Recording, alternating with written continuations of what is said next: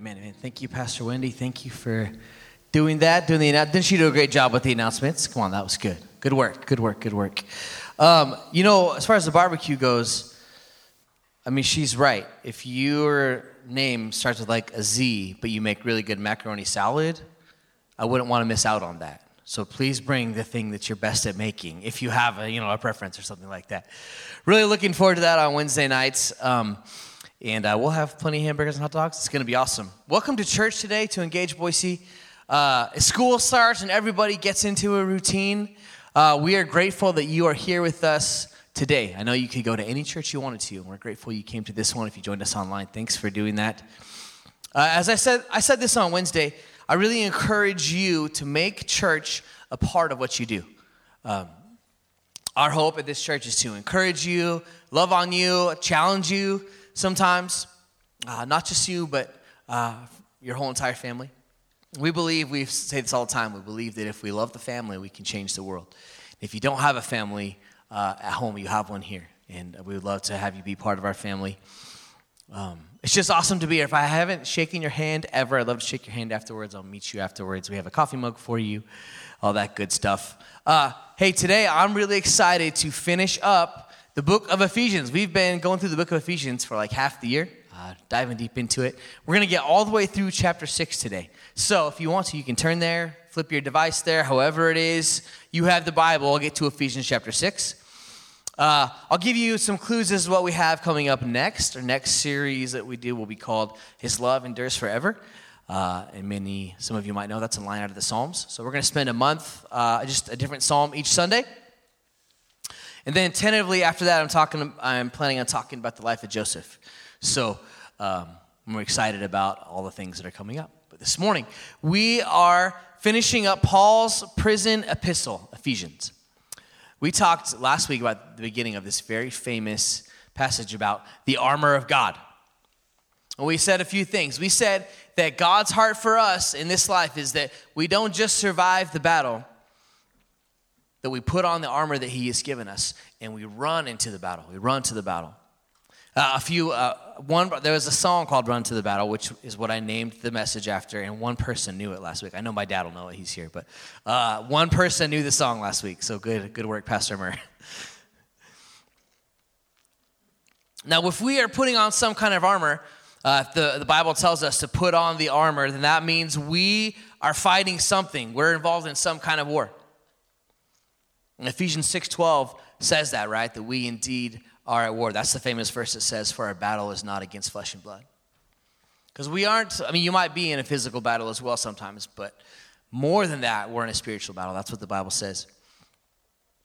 And for this war, we need the armor of God. At our last church, it was funny. My sons, after church, pretty much every week, they would go dig out the toy armor and be running around, fighting each other with the toy armor. So that's kind of what I picture. But there's two very unusual things about this war that we're fighting. I just got to set this up for you so the rest of it will make sense. One of those is that this war that we are in, the battle that's not against flesh and blood, the outcome is 100% decided. We've read the end of the book, right? If you read the last part of Revelation, God wins. Every knee will bow, every tongue will confess, right? We know that that's how it ends. So if we know how it ends, why do we fight? Why put in the effort? And that's what we talked about last week. We fight because we believe in the cause, right? We fight because we believe in the cause of Jesus Christ. I gave you an example of a thing from my life, different types of phones that for a long time I would just have these big discussions with people. And I was not going to change their mind, but I believed in the cause. Here's the thing with this, though. We're going to talk about this here in a little bit, but as you speak, God can anoint your words, and people's hearts can be changed. We fight because we believe in the cause. And we want to take as many with us to heaven as we can. We don't want to leave anyone, unaccounted for. And that's why we fight. The second interesting thing about this war is that in this war, we are bringing life and not death. Most wars, most battles, the object is to kill as many as possible. In this war, we are hoping to bring as many to life as possible. And this is what leads us into part 2 of Run to the Battle. It said all of these pieces of the armor, they bring life. The belt of truth. it brings life and not death. The breastplate of righteousness that we talked about last week, it brings life and not death. The shoes of peace bring life, not death. One thing, I think I have it on the screen for you that I want you to remember from last week. Peace with God, friends. Peace with God takes us farther than peace with the world ever will. Peace with God will change your life. As we continue to talk about this spiritual armor that we must take up as Christians, there's something essential that we said last week that we must reiterate. We have to go back and look at verses 10 and 11, the opening verse of this final part of Ephesians. That's the setup for the entire thing. And it says, put on part of the armor of God so that you can take your stand against the devil's schemes. Yeah, I missed a little bit. No, that's not what it says, right? Verse 10 and 11 says this, finally be strong in the Lord and in his mighty power. Put on the full armor of God so that you can take your stand against the devil's schemes.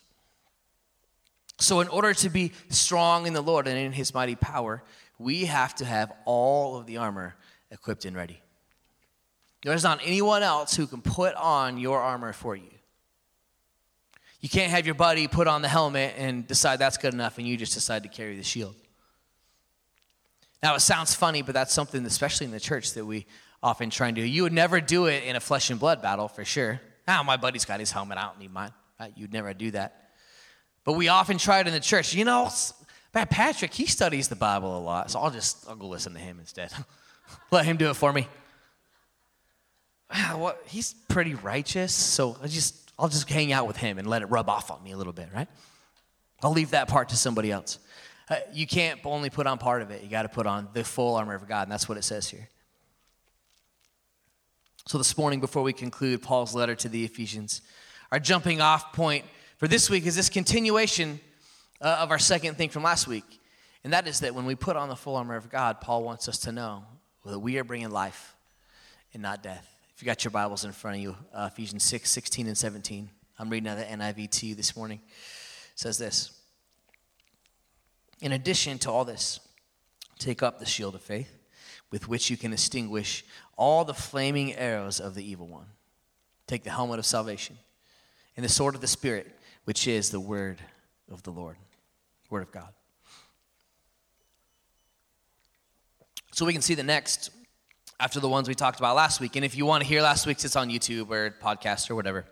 After the belt of truth, the breastplate of righteousness, and the shoes of peace, we have three parts of the soldier's armor that they seem a little more like weapons than the rest. 2 defensive weapons, 1 offensive weapon. First step in here was the shield of faith.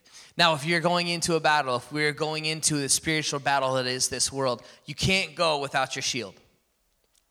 In any battle, it's not only important to know how you will attack, but it's important to make sure that you're protected from whatever it is the enemy is going to bring. Now, the shield that Paul would have been envisioning when he wrote this down, it's not a small little shield like you wield on your forearm. And again, I was thinking to my boys, I just picture, anyone like snowball fights? Maybe we should have a church snowball fight if it snows enough this year.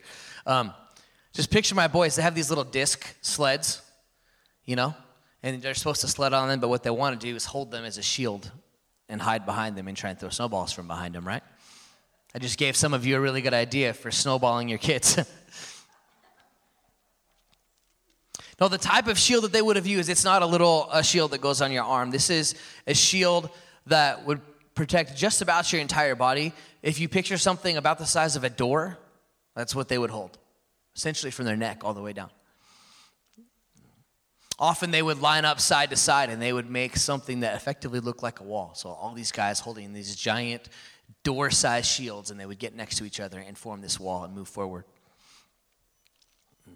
These big shields were usually a couple of layers of wood glued together, and they'd have some kind of animal hide on each side to toughen them up, and they were held together by some kind of metal, whatever it is they could find. So these things were massive, and they were tough, and you could use them in conjunction with other people in your army. But don't miss the meaning of the rest of the verse here. You see, with the shield of faith, we can extinguish all the flaming arrows of the evil one.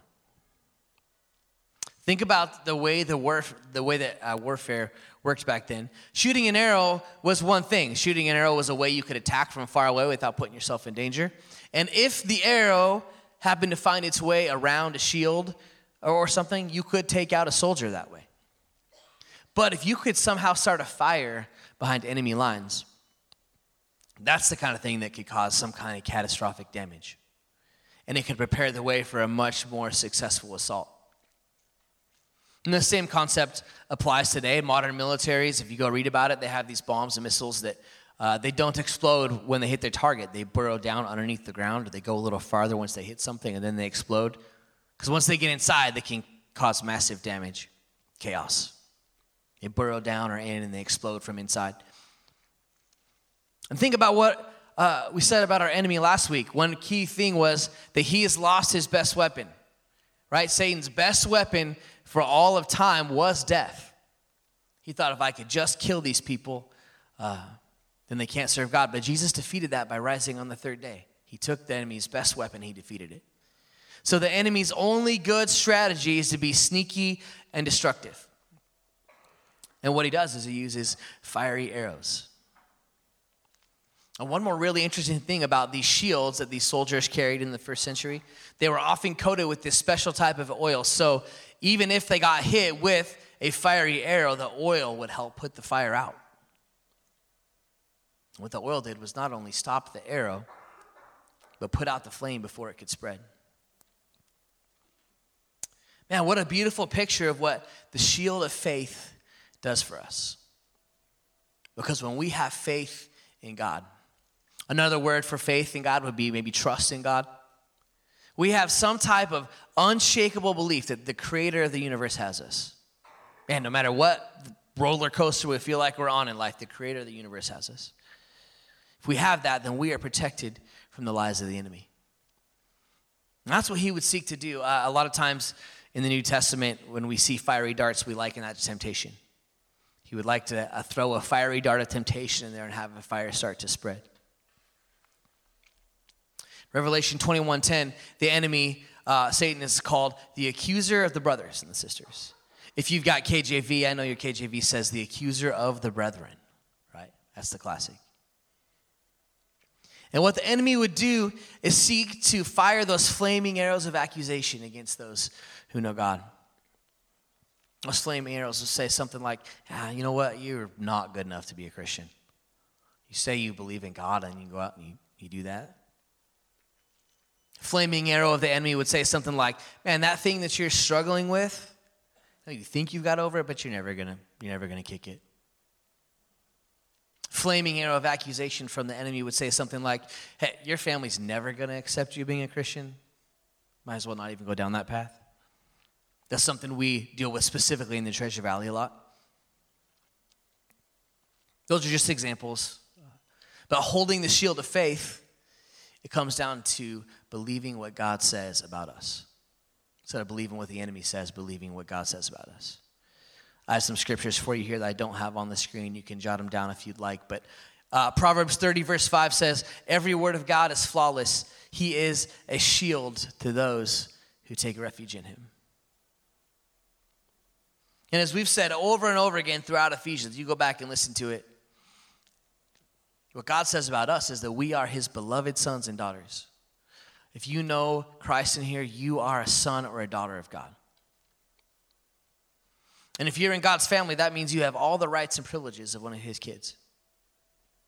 One of my favorite verses, I quote this thing all the time to everyone that will listen, 2 Corinthians 5:17. Therefore, if anyone is in Christ, he is a new creation. The old has gone, the new has come. You see, those things that God says about us, they form a shield against the attacks of the enemy. And what God says about us is also contained in Romans 8:1. A lot of you know this one. Therefore, there is no condemnation for those who are in Christ Jesus. That's what the shield of faith says. Obeying God's commands moment by moment, see, it strengthens that shield day by day. It makes that wood ever more sturdy.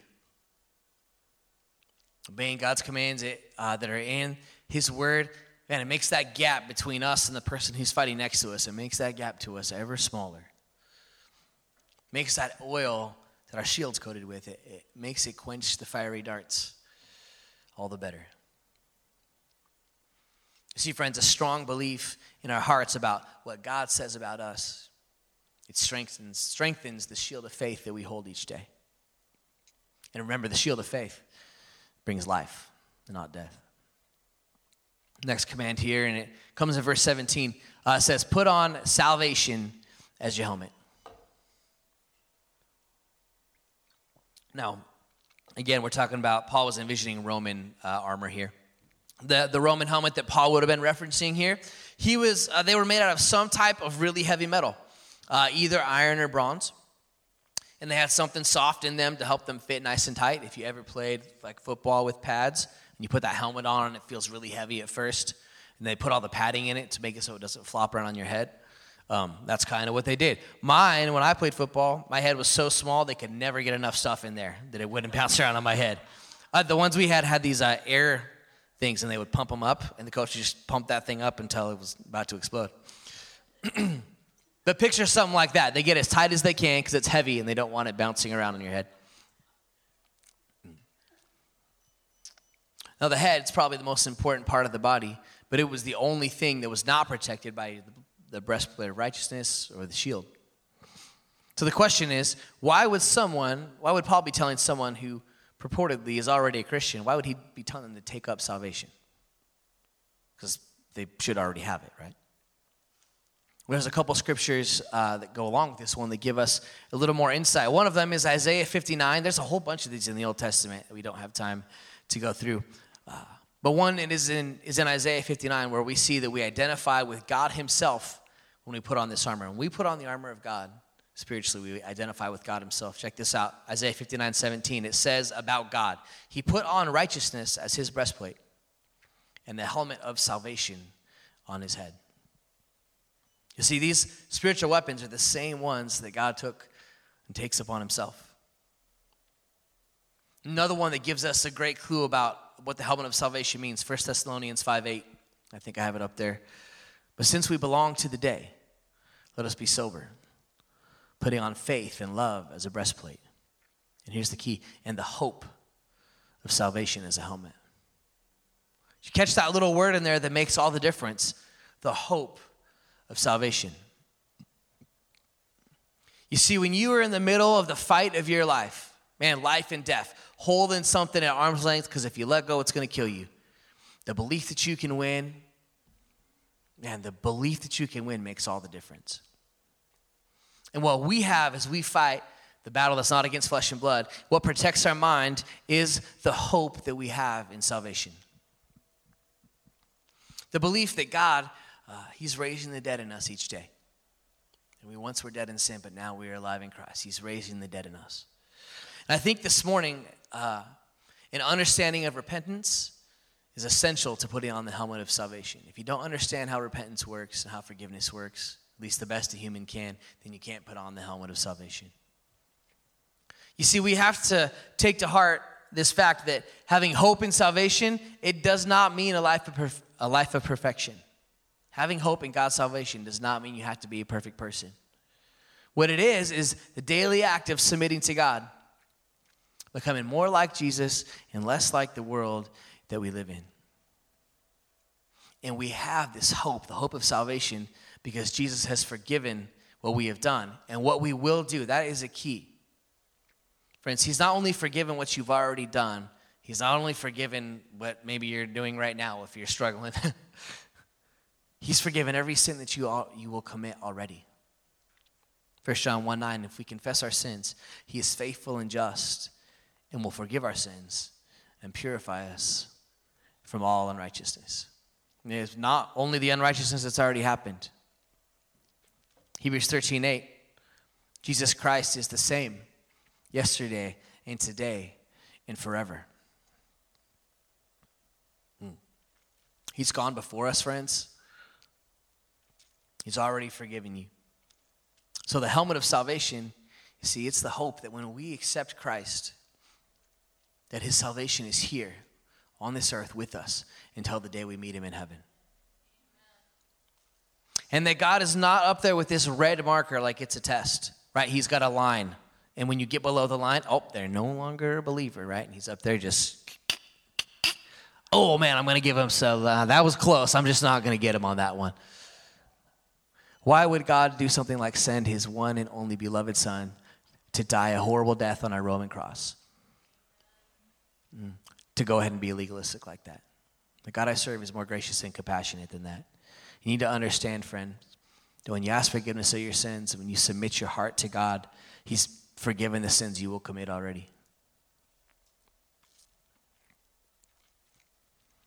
God is full of grace and compassion. And the helmet of salvation, remember, it's a bringer of life and not death. Finally, we have the only piece of armor in here that could be considered an offensive weapon within these verses. It says in the second half of verse 17 that we should take the sword of the Spirit, which is the word of God. It's really interesting because this is the only part of these 6 pieces of armor where it's spelled out exactly what the meaning is. The other ones we kind of have to investigate, connect them to other parts of the Bible. This is the one where it says, it is the word of God. The sword of the Spirit is the word of God. Anyone ever back in the day do a sword drill on a Sunday morning or on a Wednesday night at school? Right, Sunday school, right? We should have done a sword drill in here this morning. Giving out some sort of good Chick-fil-A gift card or something for someone who won a sword drill. Next time, maybe.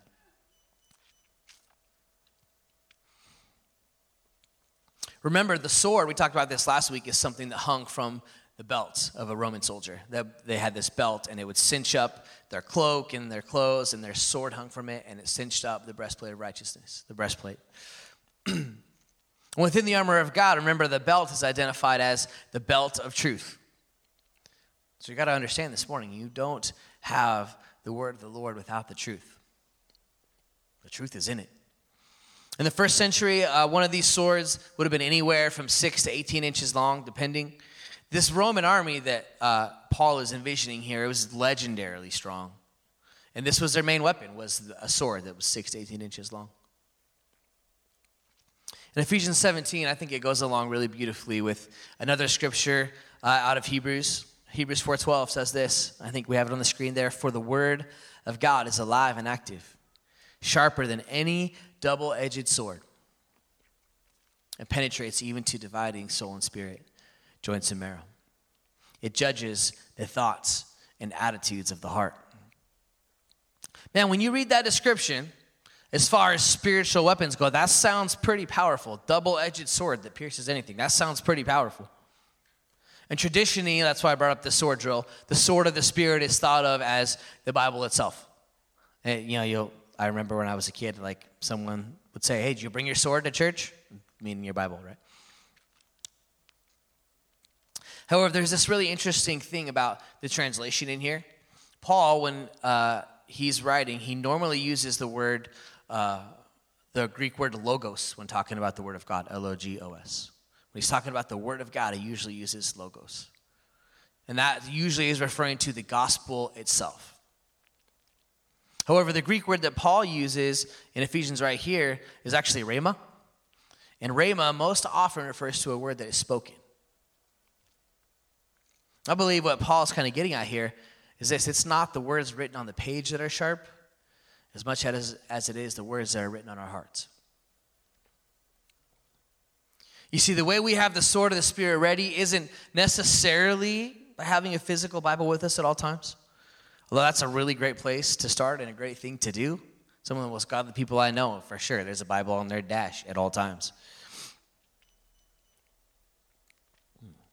The way to surely have it at the ready, though, is to have it hidden inside our heart. To have the words of God written on our heart. The best swordsman, it would have been one that practiced the most or had the most experience. And those that wield the sword of the Spirit most effectively, they're going to be those that have spent the most time with it. I'm really grateful that God is not, I don't believe he's super legalistic about this, because I'm a horrible memorizer.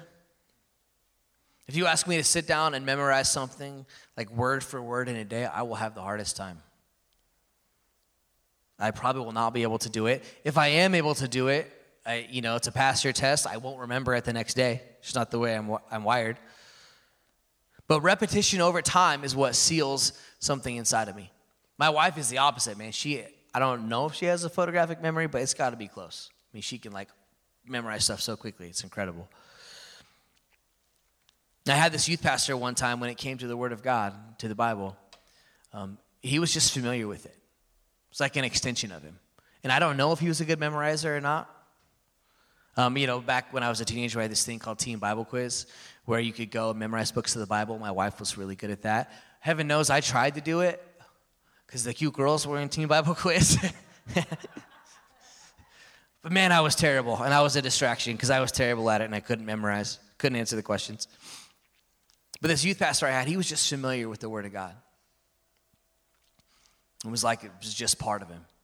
And I just made up my mind when I was a teenager, man, I want to have read the Word enough that it's just in there, that I'm familiar with it. And this is how it would seem if someone was an incredible swordsman, right? If they just practiced with it so much, had it in their hands so much that any time, any battle, any situation, they were effective and ready.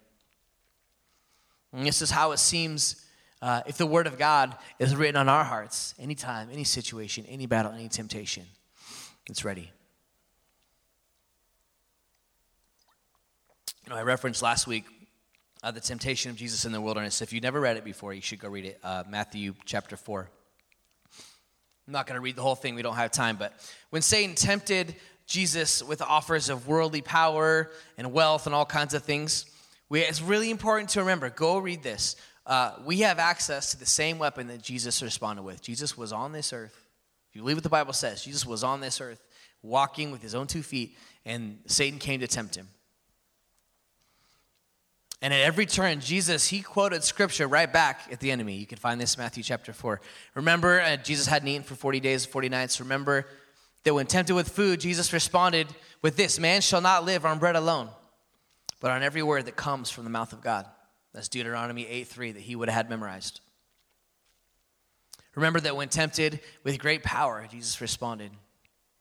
Deuteronomy 6:13, Jesus said to him, away from me, Satan, for it is written, worship the Lord your God and serve him only.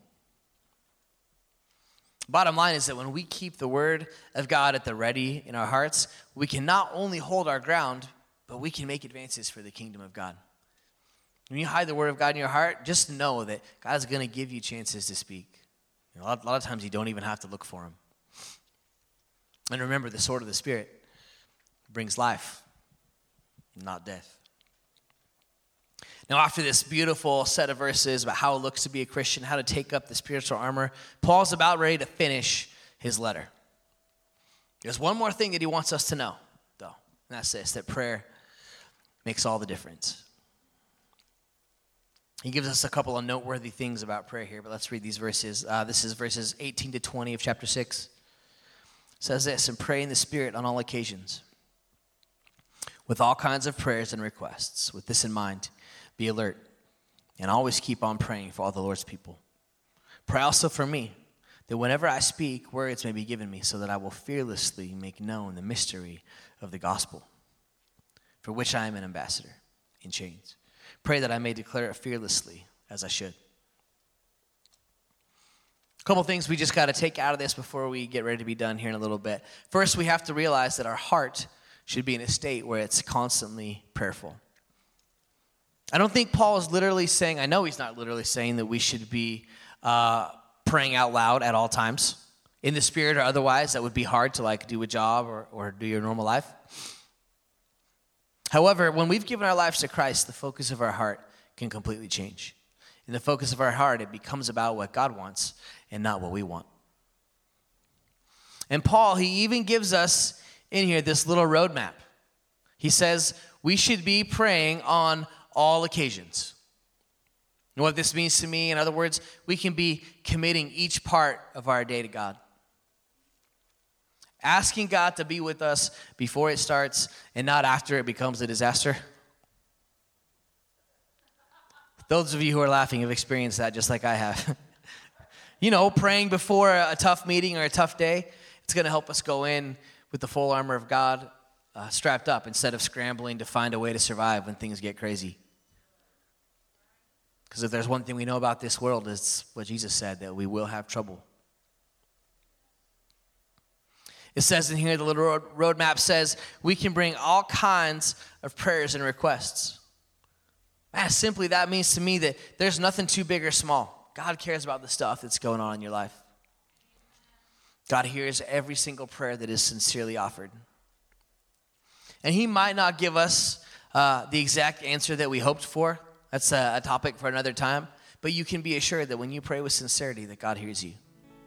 And you can pray on all occasions.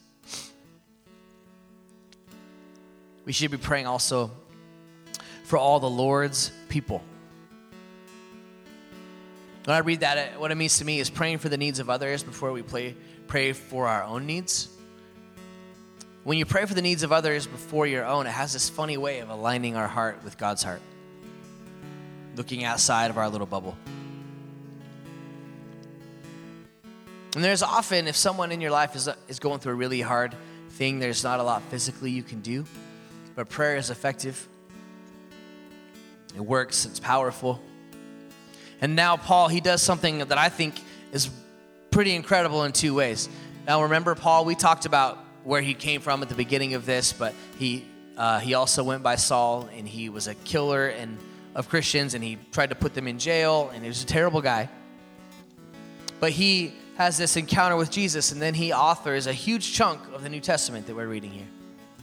Paul is this guy who he has planted churches, and he's raised up leaders all over the place, and he's now in chains because of his faith. He is in prison because of his faith.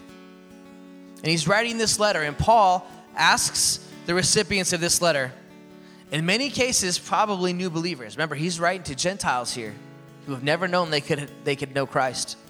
And he writes to these new believers, and he asks them to pray for him. I'm reminded of this scripture that I love, and I quote it all the time. The prayer of a righteous person is powerful and effective. Your King James says, effecteth much. Hey, notice the lack of qualifiers in there? Notice it's not the prayer of a righteous person who has been attending church for 10 years is righteous and effective, powerful and effective. Notice it's not the prayer of a person who has gone at least 12 hours without sinning is powerful and effective. Nothing about how long you've been a Christian. Nothing about the prayer of a person who has given at least 10% of their income to the church within the past 5 years is righteous and effective. Those things are all good. All it says is the prayers of someone who is righteous are powerful. The other amazing thing, I think, is what Paul asks for. Remember, he's in prison unjustly for talking about Jesus. He didn't commit a crime, but the people were getting stirred up and beginning to accept Jesus. And so they threw him in prison. They didn't know what else to do with him. And you would think, logically, like if you're in prison, what would you be asking for prayer for? To get out of prison. Hey, pray for me that these government officials will let me go. I'm sure that's a great thing to pray for, but what does Paul ask them to pray about? Simply that he would be able to communicate the gospel clearly. That he would be an ambassador to those who are keeping him under guard. We've talked some in Ephesians, I think, about taking joy in all circumstances and in persevering. And I think Paul gives us a great example right here, even in how he asks the people to pray. He's not asking to get out of jail. He's asking that he'll be able to lead the jailers to Jesus. And we should remember this, that if the greatest missionary the world has ever known needed prayer, then it's pretty likely that you and I need people to pray for us as well. Paul needed it, and we probably need it as well. We're almost done. I want you to notice just a couple things as this letter closes up. Verse 21, Paul specifically talks about someone that he is sending out. And he sends out this man, Tychicus, for a purpose. And what's the purpose? Let's read these verses really quickly. I'm actually, verse 21, 22. Tychicus, the dear brother and faithful servant in the Lord, will tell you everything, so that you also may know how I am and what I am doing. I am sending him to you for this very purpose, so that you may know how we are, and that he may encourage you.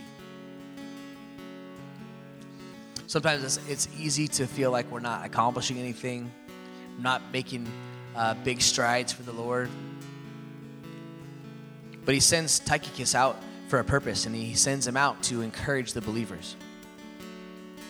I believe that Paul is letting us know here that it's a high calling to be an encourager. Hey, it's a high calling to encourage someone that's struggling. You don't even know the effect that your encouraging words have. In a first-hand account and an encouraging word, it would have spoken volumes to these new Christians who are trying to learn a new way to live in the midst of the Roman society.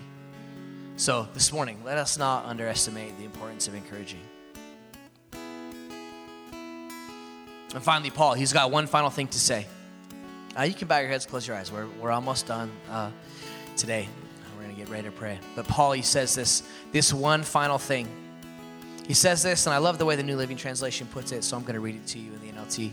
Just let it wash over you today. Verses 23 and 24. Peace be with you, dear brothers and sisters. And may God, the Father, and the Lord Jesus Christ give you love with faithfulness. May God's grace be eternally upon all who love our Lord Jesus Christ. And this resonates with me because every time we have church, if you walk out of here knowing one thing,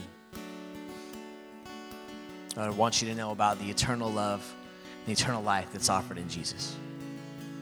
John 3:16, for God so loved the world, he gave his only son, that whoever believes in him would not perish but have everlasting life. And you need to know that it's not just a story. It's not just some words written down in a book, but that Jesus came to this earth that we are on. He lived a life with no sin. He died and he rose again for you and I. So this morning, as we finish up Ephesians, friends, may God's grace be eternally upon all who love our Lord Jesus Christ. Let's get ready to pray this morning. If you're here today and you don't know God, if you want to, you would walk out of this place and say you're not a Christian, but you want to be today, come find me. I would love to pray with you, lead you to Jesus this morning. Come find one of our staff members. If you're wondering what in the world we're talking about, if all of this is brand new to you, come find one of us. We'd love to spend some time with you and talk you through it and pray over you before we go today. Lord Jesus, thank you for these people. Thank you for this church. Thanks for Engage Boise, that you've made us for a time such as this. And I pray that we would be a place that puts on the full armor of God.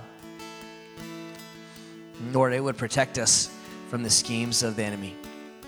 And I pray that people in here would be encouraged by what you say about them. Encouraged by the fact that you are faithful and just to forgive. Faithful that are encouraged by the fact that there's no condemnation for those who are in Christ Jesus. Lord, I pray every person in this room that they would feel what my favorite psalm talks about, that you are gracious and compassionate, slow to anger, rich in love. You throw our sins away as far as the east is from the west.